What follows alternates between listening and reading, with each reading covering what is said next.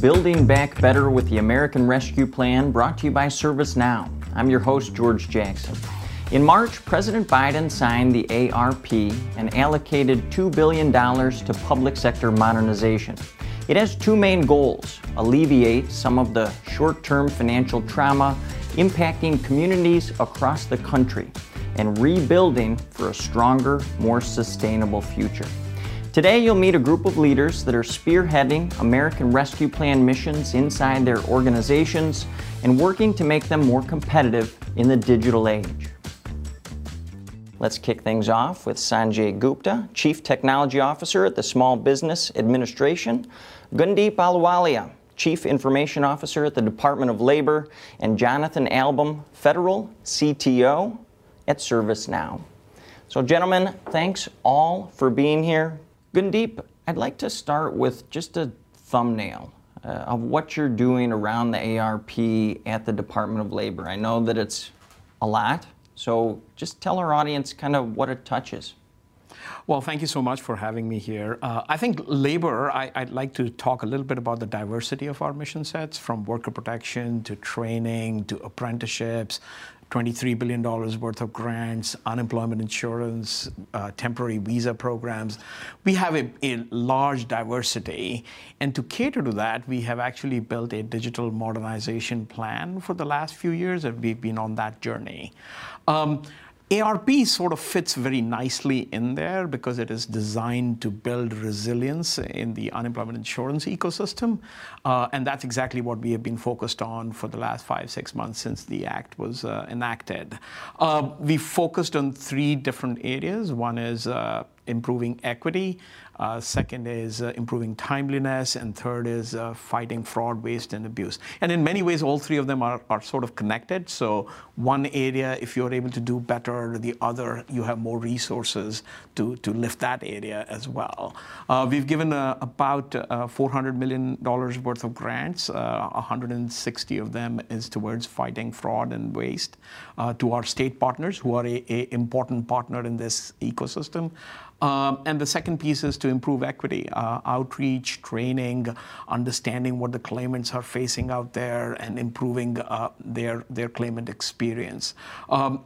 Lastly, we have focused a lot on building software capabilities that can either be deployed in a central manner or can be given to the states where they can absorb those modules into their software and improve that claimant experience as well. So a lot of activities. Finally, all the stars are aligning, and I feel like we should be able to build the resilience that this UI ecosystem needs. So that's where we are.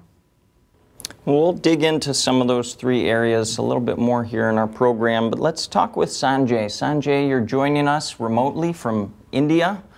You've spent a lot of time, Paycheck Protection Plan in the lead up to the American Rescue Plan. Tell us a little bit about what you're working on right now relative to this huge IT modernization initiative. Certainly, and thank you for having me on your show here today. So as I think the audience knows, the Small Business Administration has been at the forefront of the nation's largest ever economic recovery initiatives. You mentioned the PPP program, the Paycheck Protection Program, and there was also an adjoining program, the Economic Disaster Injury Loan Program, or EIDL program. And those 2 have been our flagship programs. In addition, we've also had more specific and targeted programs in the last 6 months or so. The SVOG program, which is the Shuttered Venue Operators Grant Program, and the Restaurant Revitalization Fund, or the RRF Fund. It's actually a grant program as well.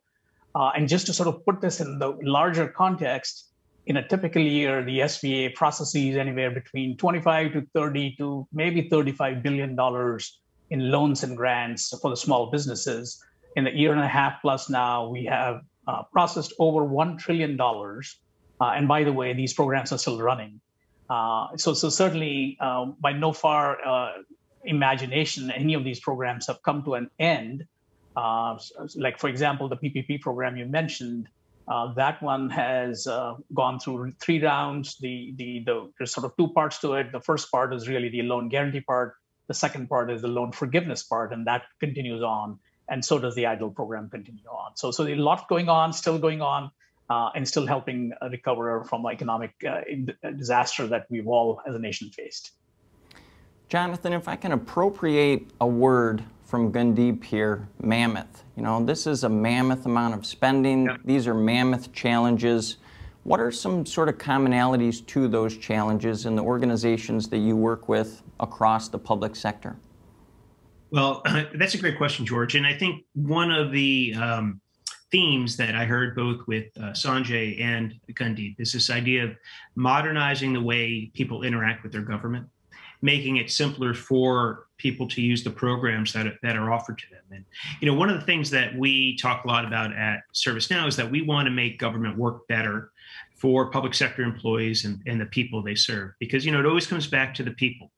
The person that needs a loan, that person that needs unemployment insurance, it has to be easy for them to interact with their government. Too often, government, you know, is very complicated on the inside, but it's even more complicated on the outside. And if we're not thinking about designing our programs and our systems and our interactions with the citizen in mind, it becomes very difficult for that person that needs the benefit or the assistance to be able to get it. So as we think about the way we can streamline citizen service delivery, which we see really at all levels of government, certainly in the federal government, but certainly and very much in state and local, we have the opportunity to help people do simple things like whether it's schedule an appointment, understand how programs interact with each other, or make it easy for people to apply for one program and be sped along a process of an application for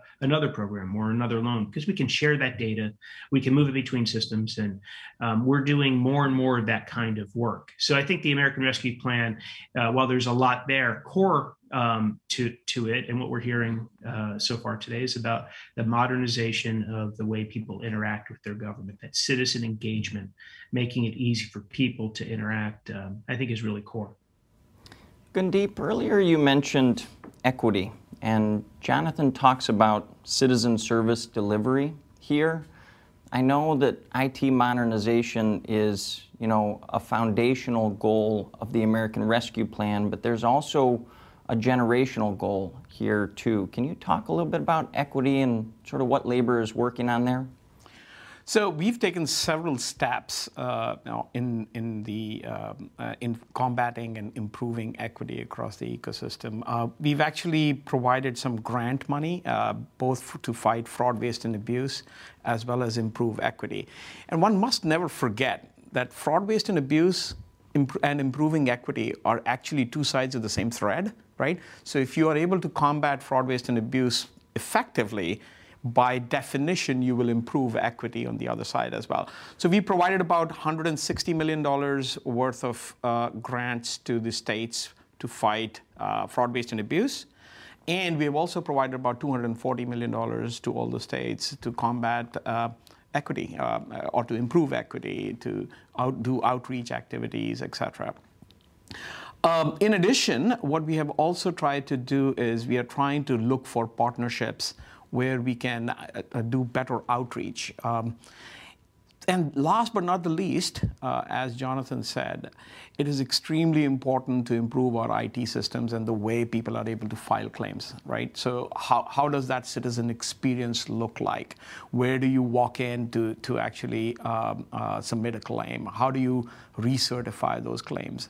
And I think streamlining those over a period of time with a user-centric approach, right? And building modular technologies that can either be deployed in a central fashion or can be given to the states. They adopt them and put them into their own systems is the best way to raise all ships from an equity perspective. So giving them resources, giving them grants, but then also following it up with technology and modular software that improves that user-centric experience for any claimant is extremely important. And those are the things that we are focused on at this point in time.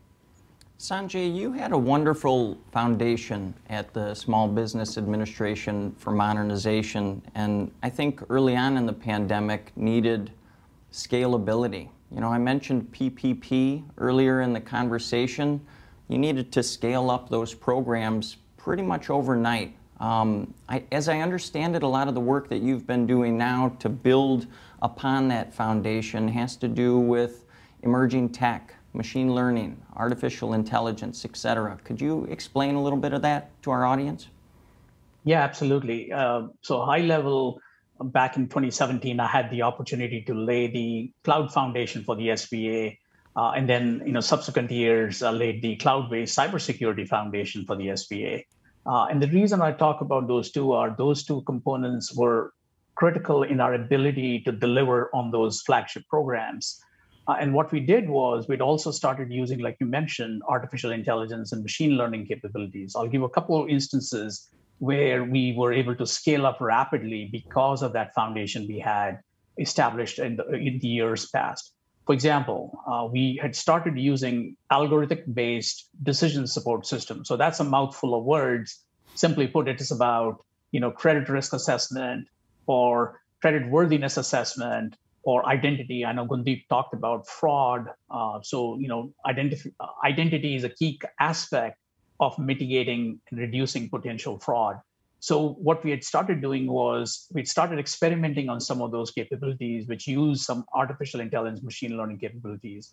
But when the pandemic hit, because of the volume and the velocity of the work we were trying to do quickly, we accelerated the use of these solutions, and they were quite immensely beneficial in our ability to deliver these programs. So, for example, we used some automated decision support systems, which allowed us to look at a loan application and see if it needed further reviews, or it could be, if you will, to a most extent, approved on the basis of, the initial assessments, right? Now, I'm not going to say that, there was an automatic approval with no humans in the loop. We did have a human in the loop factor for a variety of different reasons. But for the most part, that allowed us to say, where do we need the human focus to be on? Which part of the application needs more detailed assessments or follow-ups, as an example? The cyber angle that I talked about as well, George, is also very critical. There were two things happening. I mentioned about the scale and the size increase from dollars and loan capital that we processed. But we were also, as an agency, scaling up from a staffing standpoint. So we went up about 4 times the staffing size that we were pre-pandemic. And what that meant was, since everybody was working in a telework situation, we needed to ensure, one, they were productive. 2, the mission that they were supporting was secured.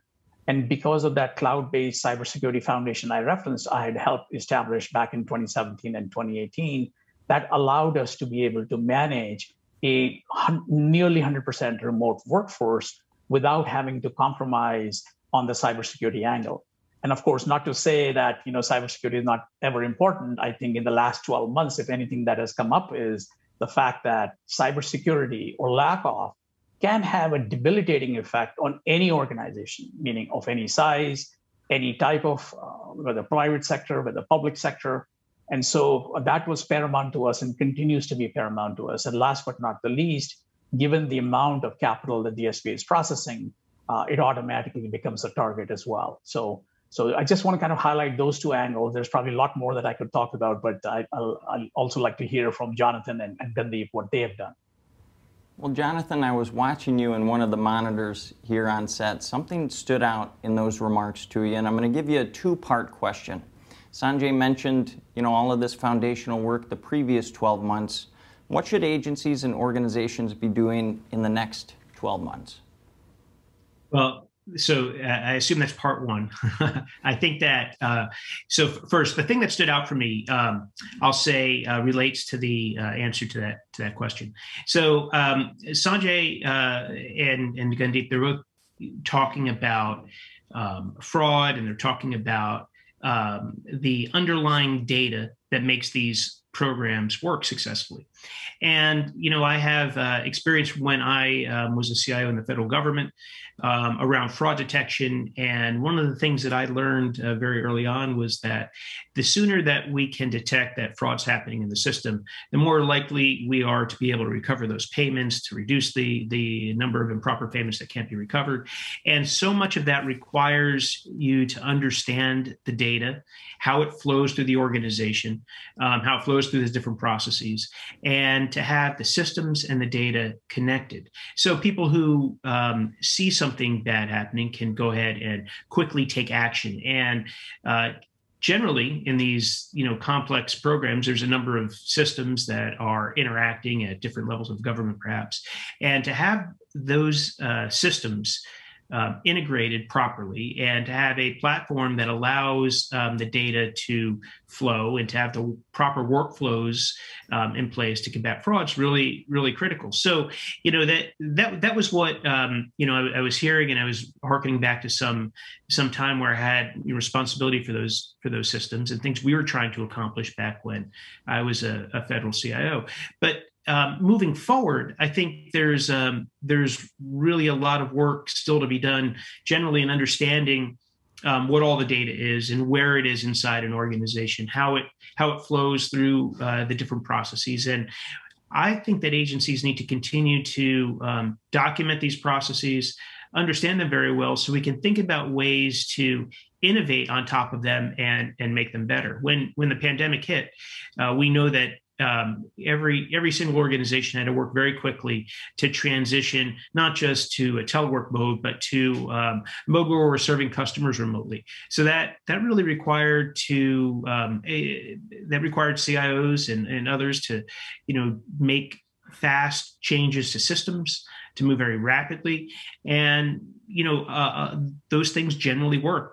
And I think that there are a lot of great success stories built on the modernization that Sanjay was describing. But now as we move on to whatever comes next, we need to be thinking about whether or not all of those changes we made, the speed with which we made them, the adjustments we made to systems, whether those changes are sustainable, are those things we want to live with for the next several years, and also to Sanjay's point, are they secure? When you work that quickly, you may be choosing to accept risks into your processes. And to the extent that we have an opportunity now to do a strategic pause and do an assessment of the changes we made and understand any changes we need to make on top of those to make them more sustainable and more secure, I think it's really incumbent that we do that while keeping in mind the data and the processes and asking ourselves questions about whether or not the way the process works, the way it was adjusted is the best way. Is there a way to make it more digital, put more control over the process in the hands of the citizens to increase that engagement? And I think those are the opportunities right in front of us now. Well, team, Gundeep here in studio, Sanjay joining remotely. Thanks for being here. Jonathan, stick around. We'll talk with you a little bit more. After the break, we'll continue this conversation with Vid Desai, Chief Information Officer at the Food and Drug Administration. You're watching Building Back Better with the American Rescue Plan on GovExec TV. I'll be right back.